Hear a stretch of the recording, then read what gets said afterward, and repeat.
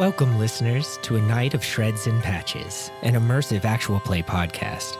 This episode features the talents of Pen Van Batavia as Marathon Messenger, Kit Adamus as Birdie Foundling, Cameron Robertson as Emma Blackwood, Sydney Whittington as Cassidy Shard, Nick Robertson as GM and narrator. Hello, listeners. This is your editor, Sydney, with today's messages. Thanks for joining us today for another episode. You deserve the feeling of being by a cozy fireplace with snow flurries outside, reading your favorite book with a warm, friendly animal keeping your toes nice and toasty. Of course, it's still the middle of summer in the Northern Hemisphere and we're mostly melting, but you deserve comfort and contentment anyway. And if you're considering My Flight of Fancy, you may also consider backing our Patreon, which gives you access to bonus episodes, campfire conversations, and other fun rewards. And with that, we wrap up today's announcements and head into Season 2, Episode 33, Warrior Women Who Have Come to Our Rescue. And so, join us, for now our tale to yours attaches, to carry hope, a night of shreds and patches.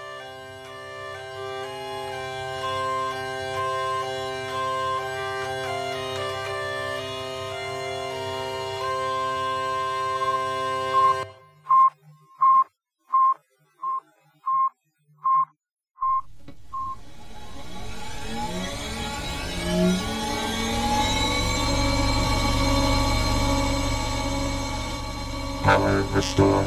Systems online. Reconfiguring audio connection.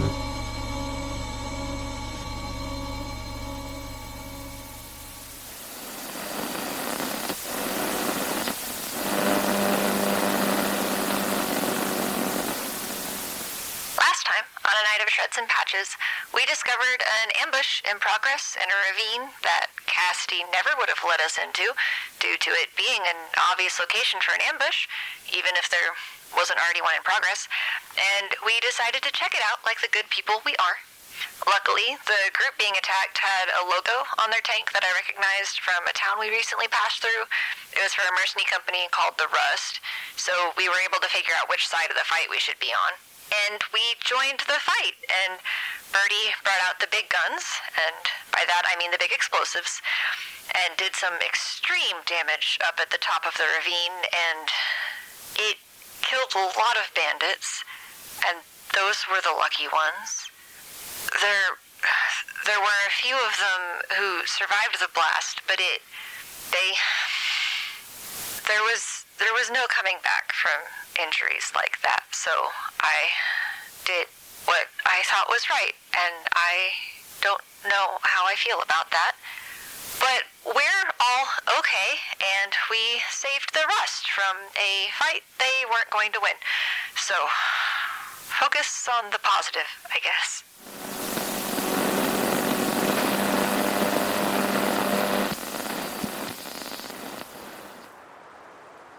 We open on a small ravine filled with smoke.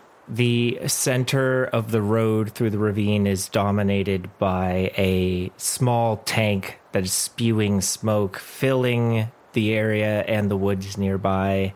The tops of the ravine are covered in shrapnel from exploded trees from a recently detonated shrapnel bomb. There are bodies in the woods, as well as the retreating figures of bandits who have decided they bit off more than they can chew.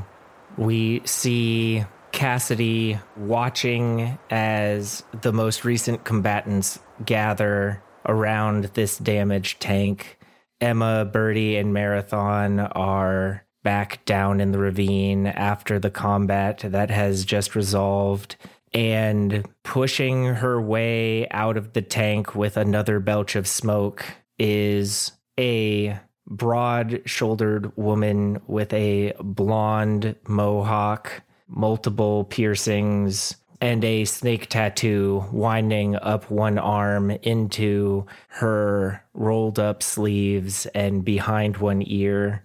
She immediately looks around to see the status of this mercenary company, and her eyes are on the members of the Patna that she can see.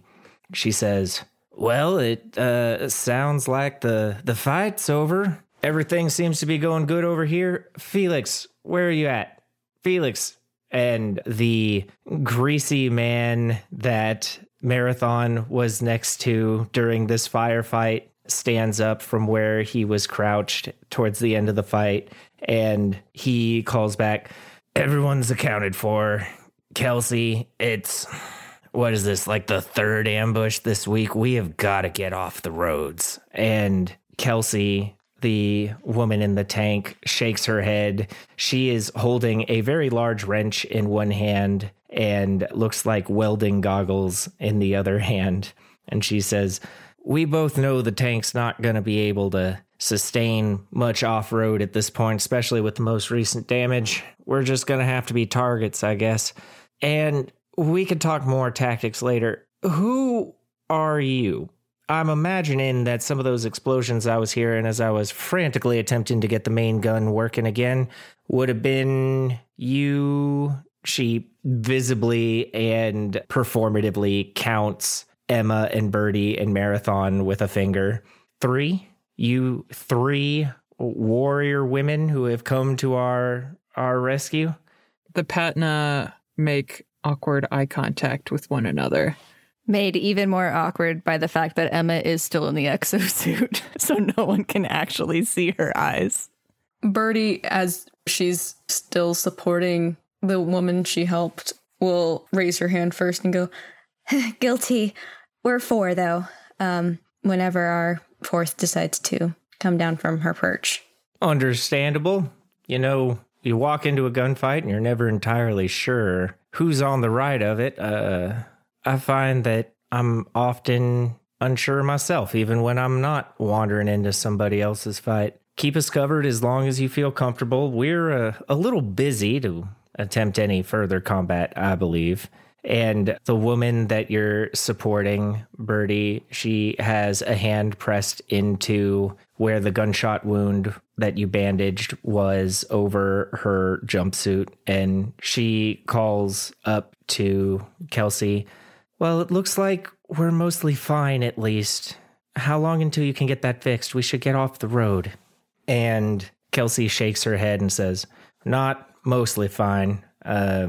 Mikey didn't make it, unfortunately. Whatever explosive they had in the road went right up under the driver's seat. Felix, if you could help me get him out of here, please, now that we're not under fire, and take care of that while we get the armor fixed, that'd be great. And Felix nods matter-of-factly and begins to climb up onto the tank. The armor is hot enough from whatever is causing the smoke and from the absorbed gunfire and explosion that you can hear a slight sizzle whenever his hands touch down on it, and he ends up wrapping a bit of his shirt around his hands to keep from burning himself, and he disappears down into the smoky interior of the tank. And you all can see additional people starting to gather around the tank from where they were scattered during this gunfight. And Kelsey says, well, so Felix is spoken for on that one. Unfortunately, Mikey was the other one who knew how this hunk of junk worked. You hear a clang as she kicks something down below where she's standing. Any of you know anything about fixing stuff? We're low on ammunition, but we're currently doing all right on funds and happy to pay for your time. Birdie will glance at Emma, but let her introduce herself in her own time, depending on how she wants to work for these new mercenaries. As soon as it becomes clear that they don't know how their tank works, the exosuit, you can tell that Emma is cocking her head to the side, even though there is no visual difference from the outside. So I guess she pops a hip to tell, but then she'll pop on a private channel to Cassidy with the HUD still down, so only Cassidy hears her. It doesn't appear like they're gonna attack us, so do you want to bring the rig around? Yep, I can grab it. Cool. You got everything under control? Yep, I'm just gonna stay in the suit till you get here. Sounds good. But I'm gonna go look at their gun. I'll be down there in a second. Alrighty. And then Emma closes that channel, jumps back over to the main one, and is going to approach the tank and will crouch down next to it, to wherever the internals of it are accessible from the outside, and will pop the hood up at that point when she's kneeling down next to it. Kelsey watches you approach, sees Emma as you pop open the face mask of your armor. She shows no surprise at a relatively young woman being the one piloting your mechanized armor, and takes the stub of a cigar out, holds it against some of the glowing hot armor of the tank until it begins to smoke, and pops it into her teeth before taking a puff and holding it in 2 fingers.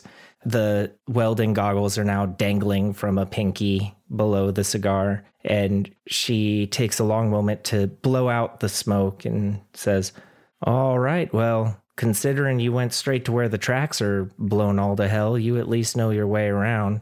I can fix a lot of this, but there's enough damage if we want to get it rolling again. I accept any hands available."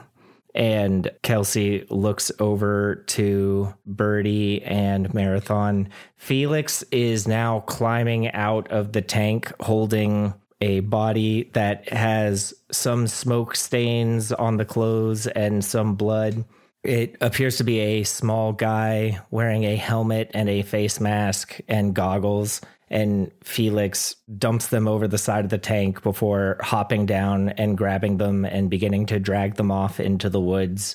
As they go by, the other members of the Rust take off hats or helmets and hold them to their heart for just a second before putting them back on and moving around, collecting any scattered gear, ammunition, anything around the area, basically cleaning the site. Kelsey is looking at Marathon and Birdie and says, "Well, you two, if you don't know anything about mechanics, you can either walk the perimeter. I can pay you for that. You can see if any of these other people need any help. Thank you for getting our good lady Deathstalker there." She quirks a smile to Birdie, and you feel your patient straighten herself in, you can't tell if it's embarrassment or pride. And Kelsey says, "You got her patched up enough she's not going to kick the bucket on us, or does she need more medical supplies?" Well, I dare say she shouldn't be running any marathons soon. And she will pause to snicker a little bit because she just made a pun accidentally. But I think she'll make it through the night. And she's going to grin and wink at Lady Deathstalker. The woman next to you blushes a little. "It's a nickname I picked up under combat. It's a little embarrassing. You can call me Miranda if you want, but everyone calls me Deathstalker. If you could set me down on a rock or something, I'd appreciate being able to catch my breath if you don't mind." "Yeah, of course." And she's going to help her while glancing over her shoulder back at Kelsey. "Anyone else need medical attention?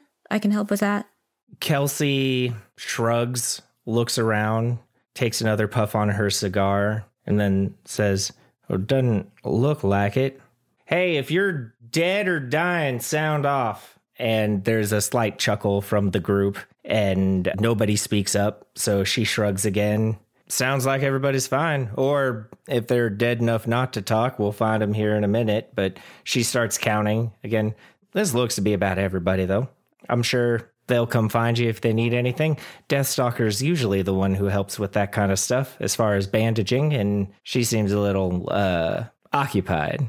And Birdie, you look from Kelsey to Miranda, the Deathstalker, and Miranda is seated on a rock. She is up above where you are standing just a little bit, but seems to be desperately trying to look through her eyelashes at you, and is fidgeting with her hands in her hair in equal measure. And as soon as you look back, she forces herself to sit still and look like she's analyzing the scene around for where she can help, even though she is not currently moving. Marathon turns to give her a thumbs up. As soon as Birdie isn't looking, Deathstalker flips you a double bird, and a look of pure embarrassed hatred is on her face. Birdie didn't really pick up on Miranda's change in demeanor, so she looks immediately back to Kelsey and will take half a step towards her. "Are you doing all right?" She gets a wolf-like grin on her face and flicks the cigar over the side of the tank to where it sputters out in the dirt. Oh, sweetie, I'm always doing just fine. Thank you for asking, though. In fact, I'm doing a lot better than this old girl is. And she slaps at the tank with a sizzle and a loud bang.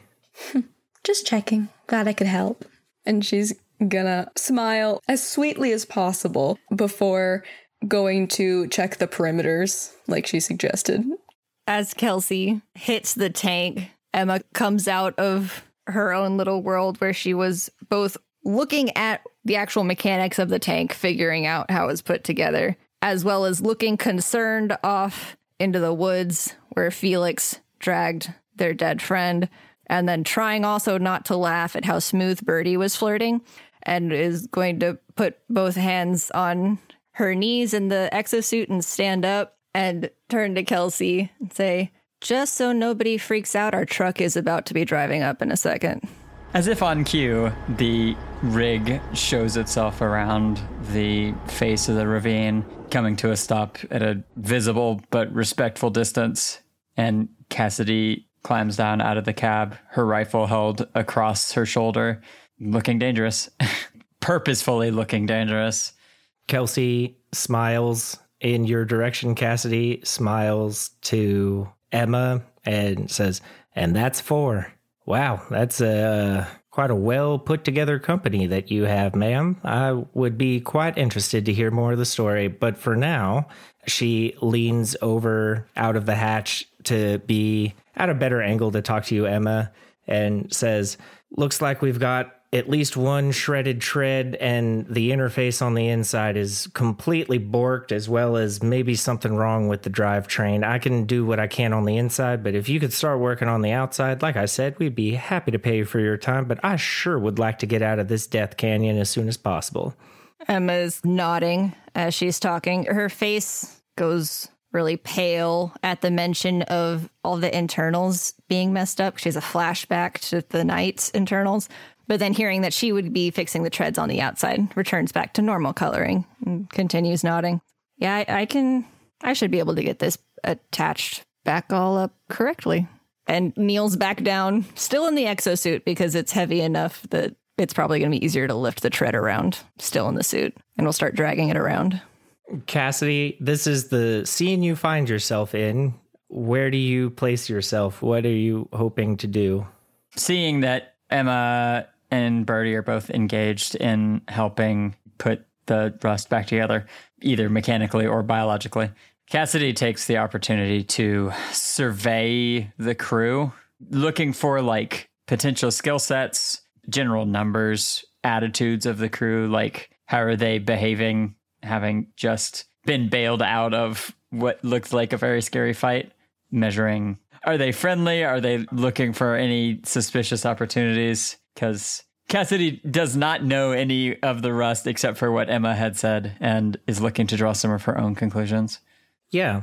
So you take a look around this group. You probably are going to get the best look out of everyone so far, having set yourself back a little ways first.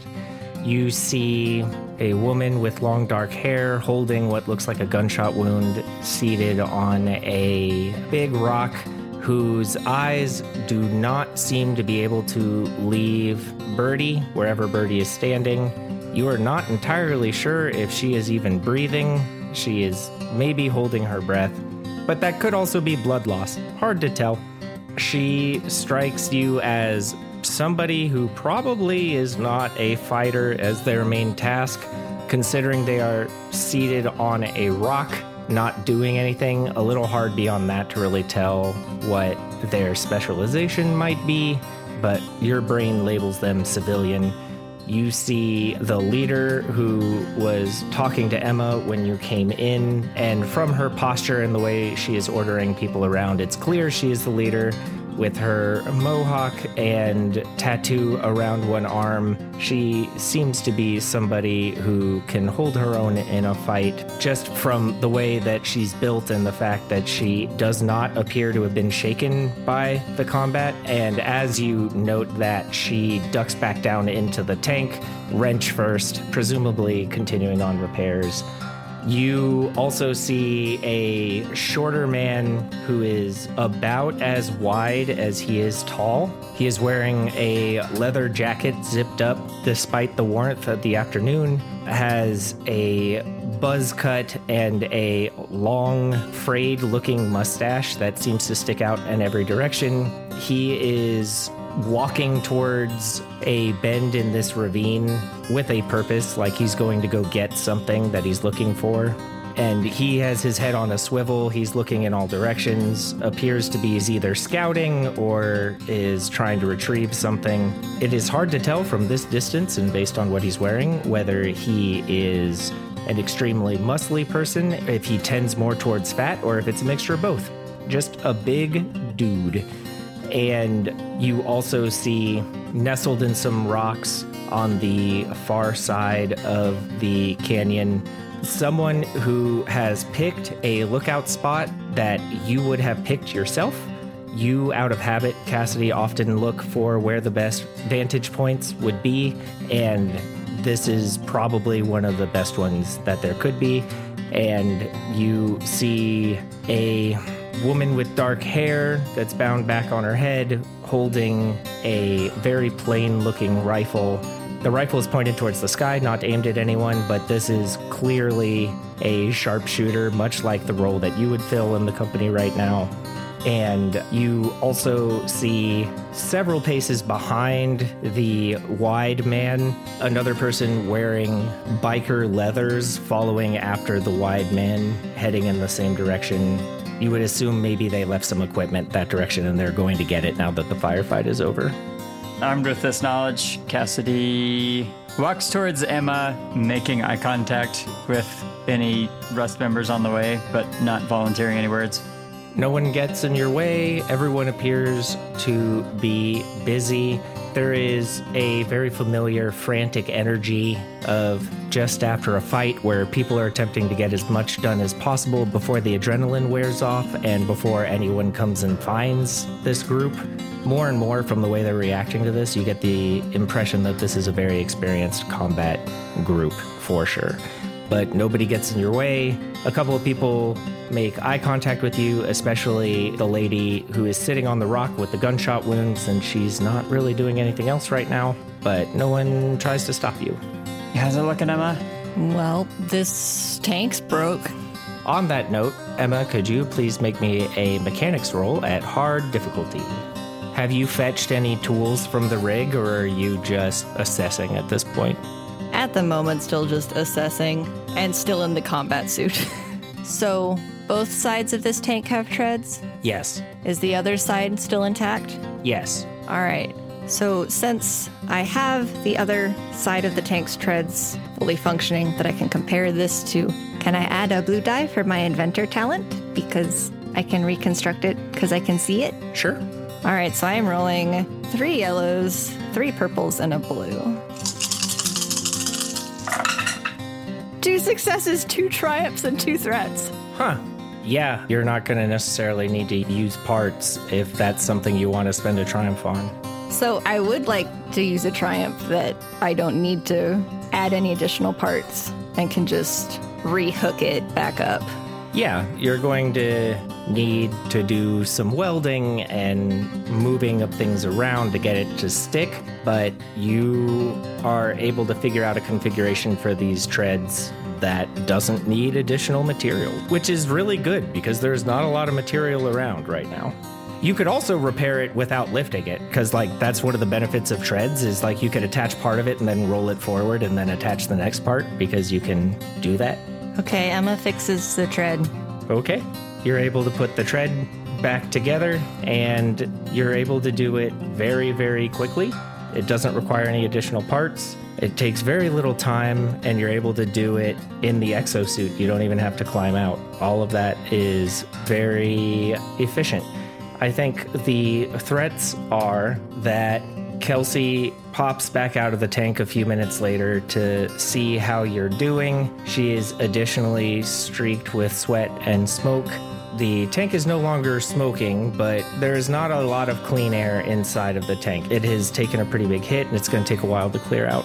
But She notices how quickly you were able to do that repair and makes note of that. That is a good piece of information to have on people that you are interacting with, that somebody is able to make a field repair that quickly and efficiently. And she nods with respect to you, Emma, and says, "Oh, wow, you put that together like it was nothing. Do you need a job? We currently have an opening." Emma is standing next to this tank at this point and does the hand clapping together to get dust off of them, which is a little metallic sounding as she's still in the exosuit, and looks from her repair job up to where Kelsey's at the top of the tank and smiles and says, "Thanks, but I've got a job." More's the pity. She looks over back towards the woods. You can see that Felix is coming back by himself. He has taken care of Mikey's body. He appears to be coming back with all of Mikey's gear. He's carrying boots, the helmet, the goggles, the face covering, and a belt with pouches on it that appears to have tools. And Felix drops that over by the tank and nods to the members of the Patna and goes to walk towards a group of rocks where some of you may have just noticed there is a woman with a rifle keeping watch over the group. Kelsey looks to everybody and says, "Well, unfortunately, not all of us can be as gifted as apparently your armored warrior over here is. It's going to be a little bit. If you all don't mind just making sure we don't get our asses shot off, I'd appreciate it." And she runs her hand through her mohawk, leaving some greasy streaks in it, but pushing the hair down closer to her skull, and then diving back into the fray that is inside the tank. Emma looks over to Cassidy.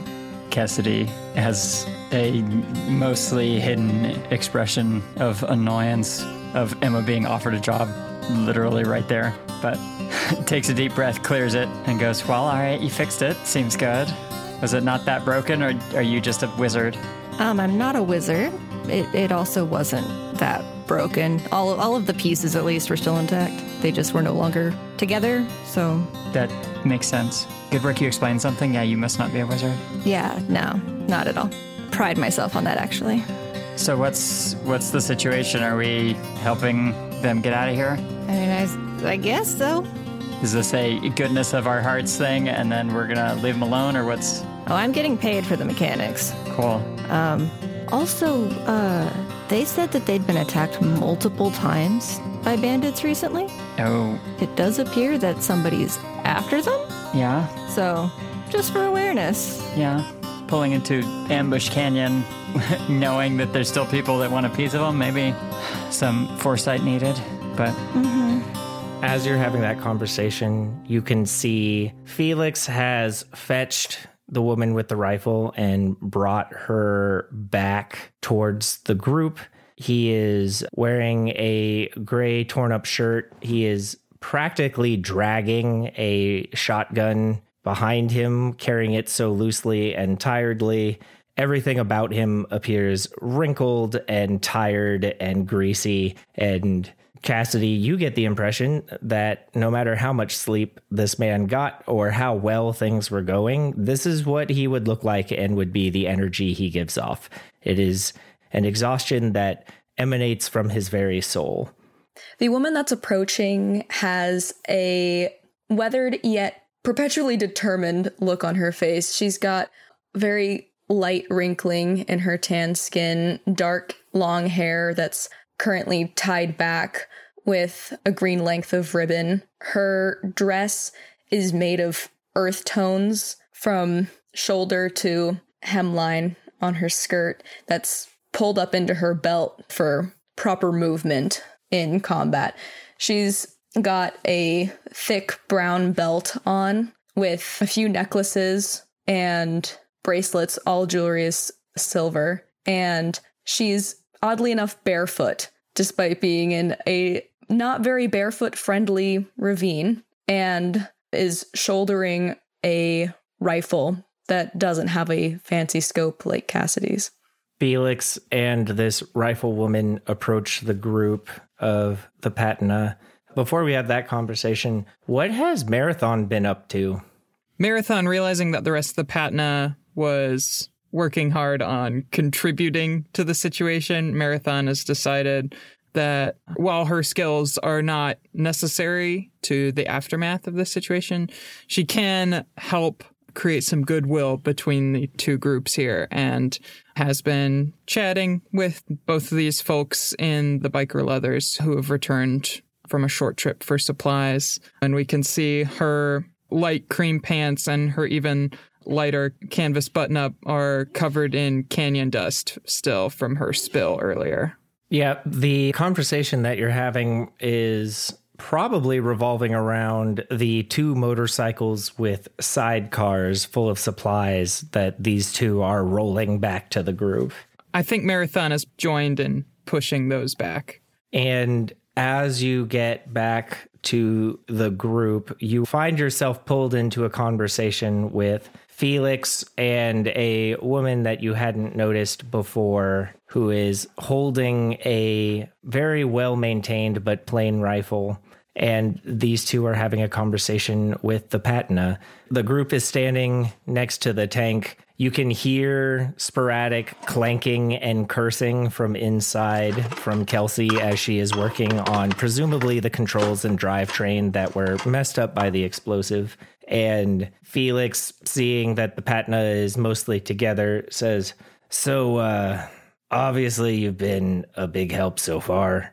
I would just like to extend the official gratitude of the Rust Mercenary Company and all of its surviving members. We've obviously had a tragic loss today that will take us a long time to recover from, but I'm hoping that maybe you would be willing to drive with us until we can make camp, at least.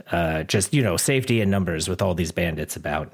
How genuine does he seem? Cassidy didn't see the person get carried off, so she saw him come back with stuff.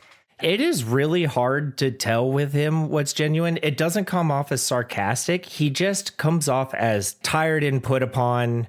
He does seem a little, at least, affected by the death of one of the crew, but he doesn't appear to be destroyed by grief. But it's hard to tell if that's just because it hasn't settled in yet, or he didn't know the guy very well, or he's just lost too many people for it to impact him as much. It's all kind of covered up by the fact that he just comes across as being too tired to be alive at all times. So there are a lot of bandits around here? Emma says this isn't the first time you've been attacked. It's kind of hard to estimate there. There's a lot of bandits in the area. They come and go. Most of them know who we are at this point. I couldn't tell you if it was the same people shooting at us from the trees or we just keep having the worst luck about finding new ones, honestly. It's kind of like fishing. Like, is it the same fish? Probably not, because you ate the last fish, but like it's hard to tell if it's an entirely new fish, Cassidy looks skeptical. Oh, this is rude of me. My name, for anybody who I haven't introduced It's Felix, right? Yeah. Hey. Yeah. You're that person who jumped in the way of the bullets. You're the guy that didn't shoot me. Yeah. Great. Well, I'm Felix. This is Juliana, our sharpshooter extraordinaire.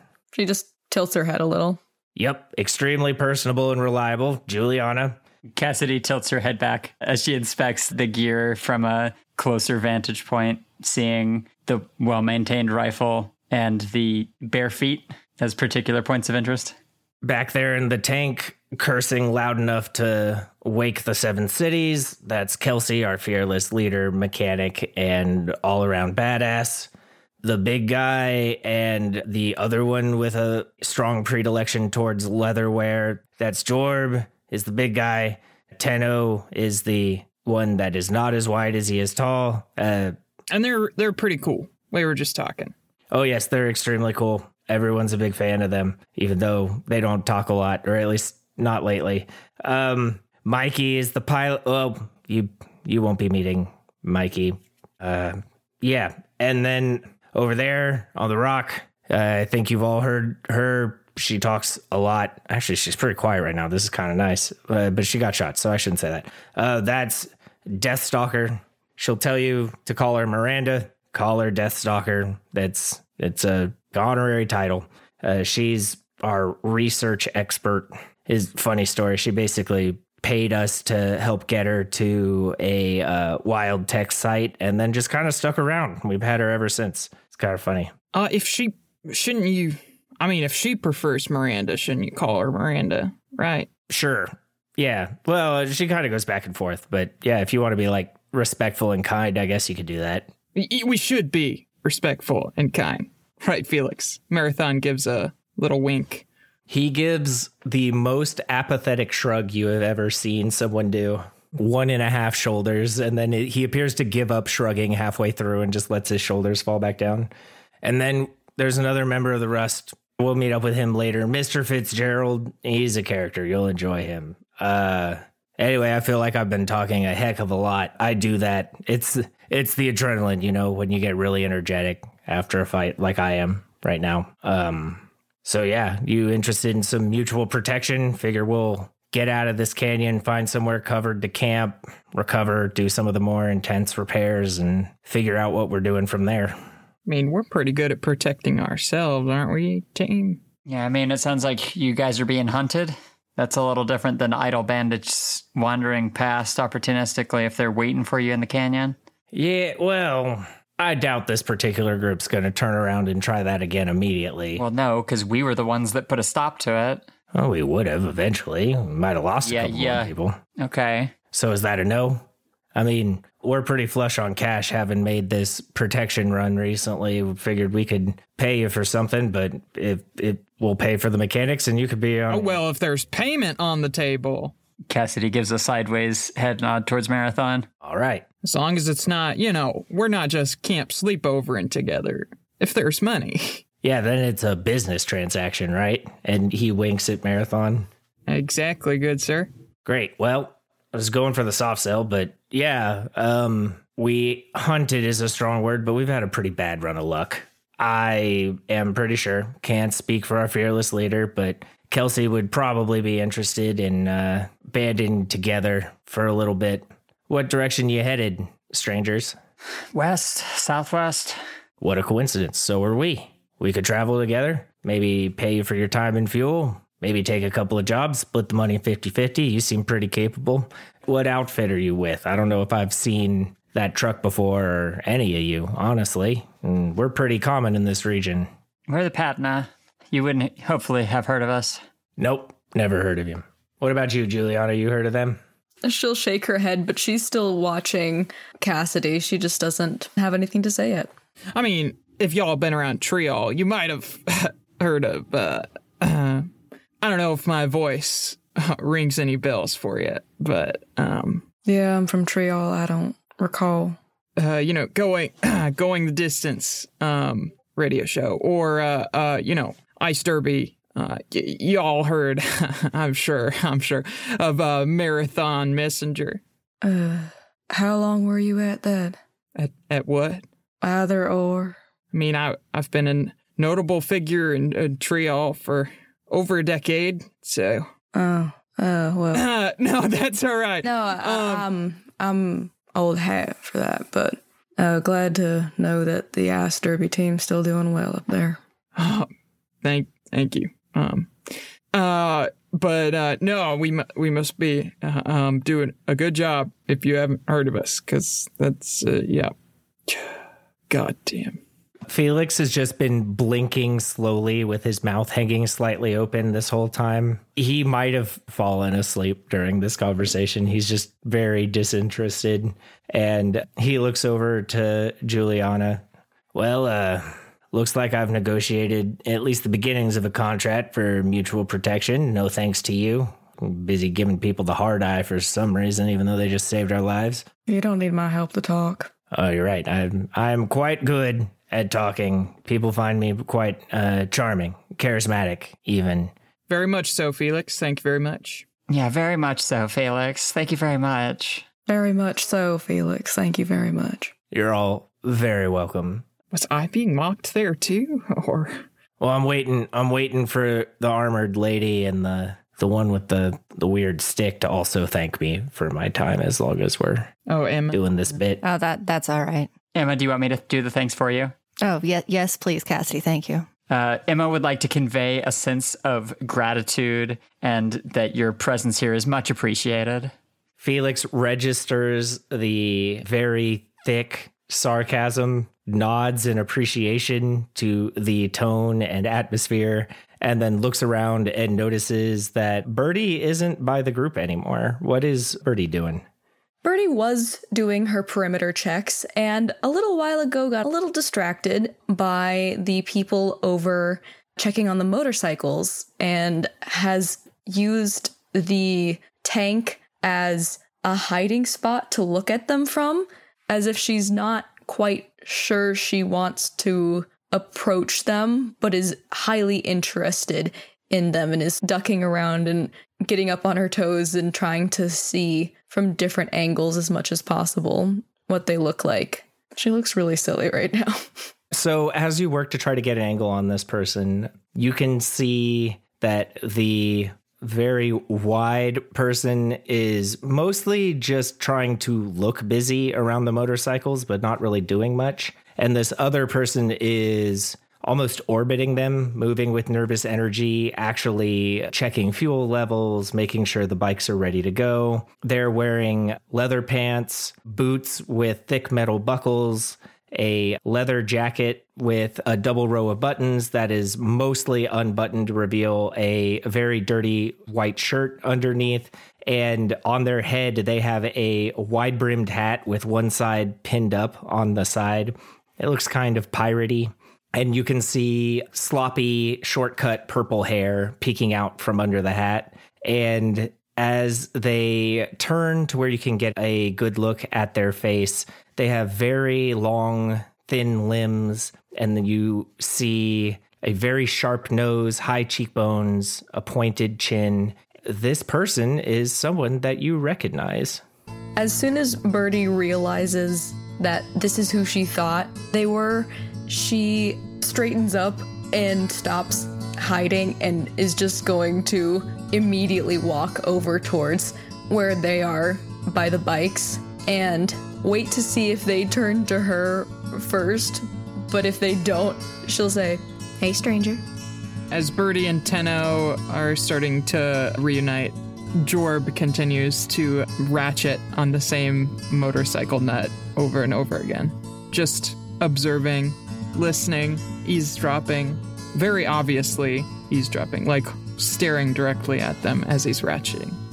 As Birdie walks up and speaks for the first time, Tenno jumps slightly from where they were working on the motorcycle and turns around pretty quickly and gasps, "Baby bird!" and goes and grabs Birdie in a tight hug, but not too crushing of a hug, and spins her in a circle.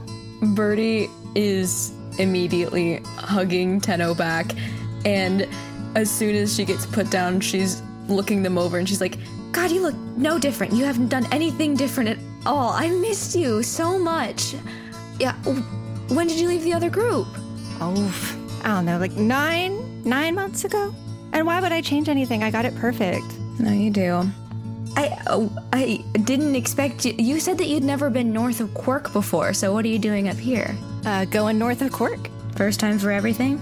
Yeah, I decided it was too hot. You know what? It was making my hair flat, and I was just, it was time for something new.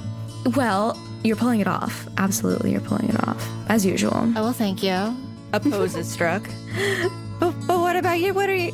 You're with this group now? Yeah, I told you, I was going up to Eagle Hill. Mm-hmm. And, after Eagle Hill, I'd kind of managed to visit all the 7, which, was kind of a goal for me. And congratulations. Thank you.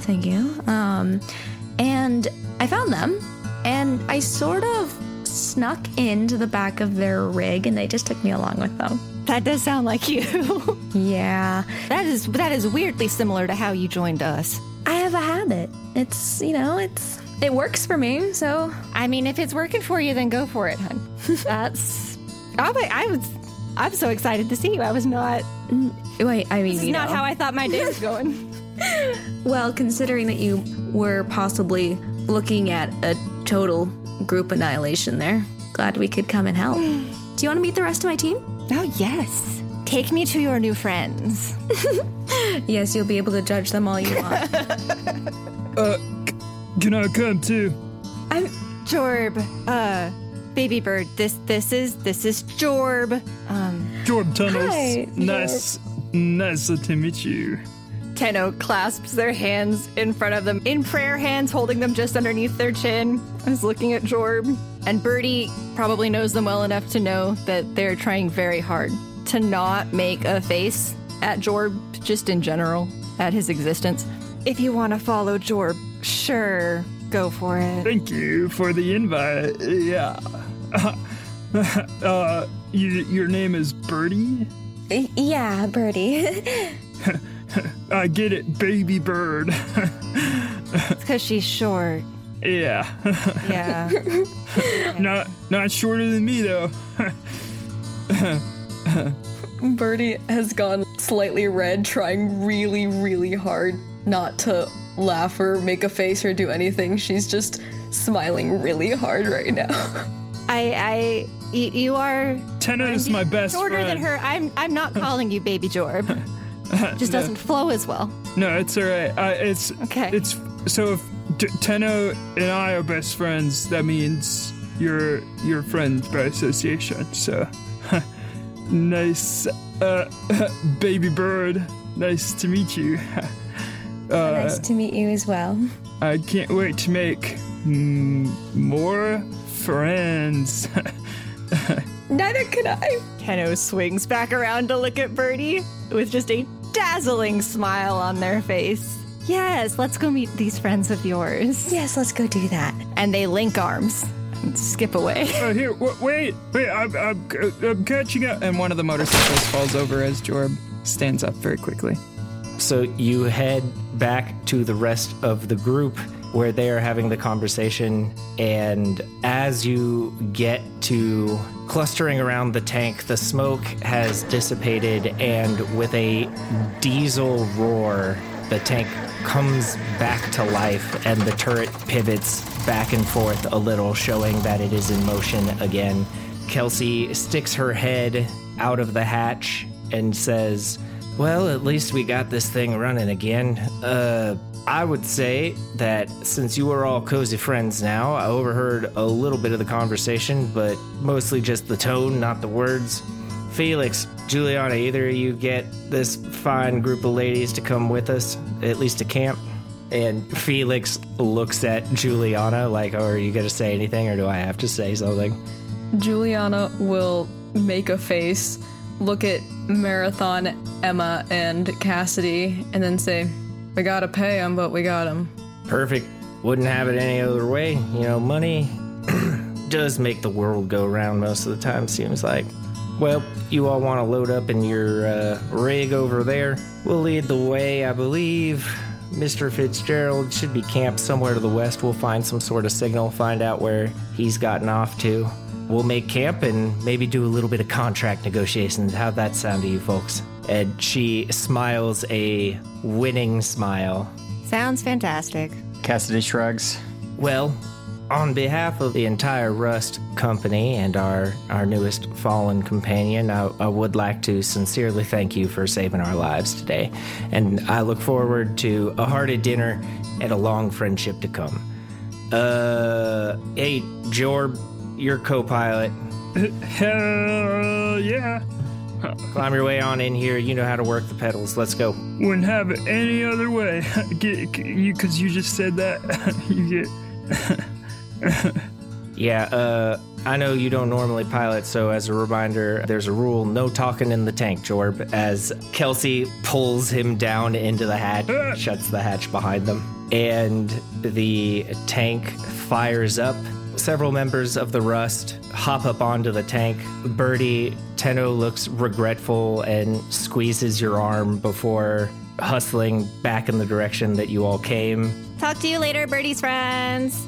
Felix grabs the other motorcycle because Jorb appears to have been promoted to tank pilot and these two motorcycles with sidecars and the tank lead the way out of the ravine, and the Patna climbs back into the rig and follows them to somewhere with a defensible camp for the night, wondering what is to come from this chance meeting.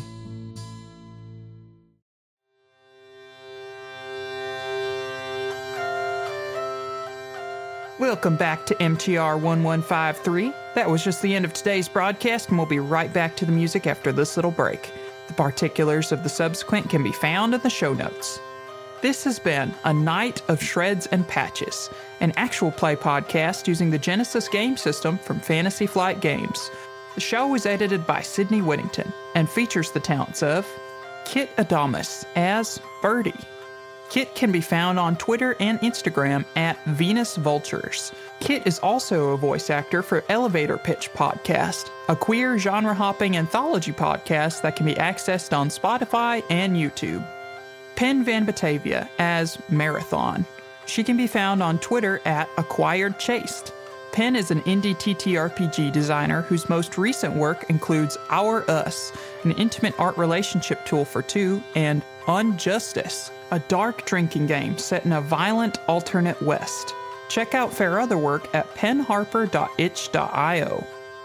Sydney Whittington as Cassidy. Sydney can be found on our Discord server, which is linked in the show notes, and on Twitter at Sydney_wit. She's also a contributing editor for the Orpheus Protocol, a cosmic horror espionage actual play podcast. Cameron Robertson as Emma. Cameron can be found on Twitter at MidnightMusic13 and on Instagram at reading_and_dreaming. Cameron is also a player on Tabletop Squadron, a Star Wars Edge of the Empire actual play podcast. And Nick Robertson as narrator. Nick can be found on Twitter at Alias58. Nick is also the GM for Tabletop Squadron.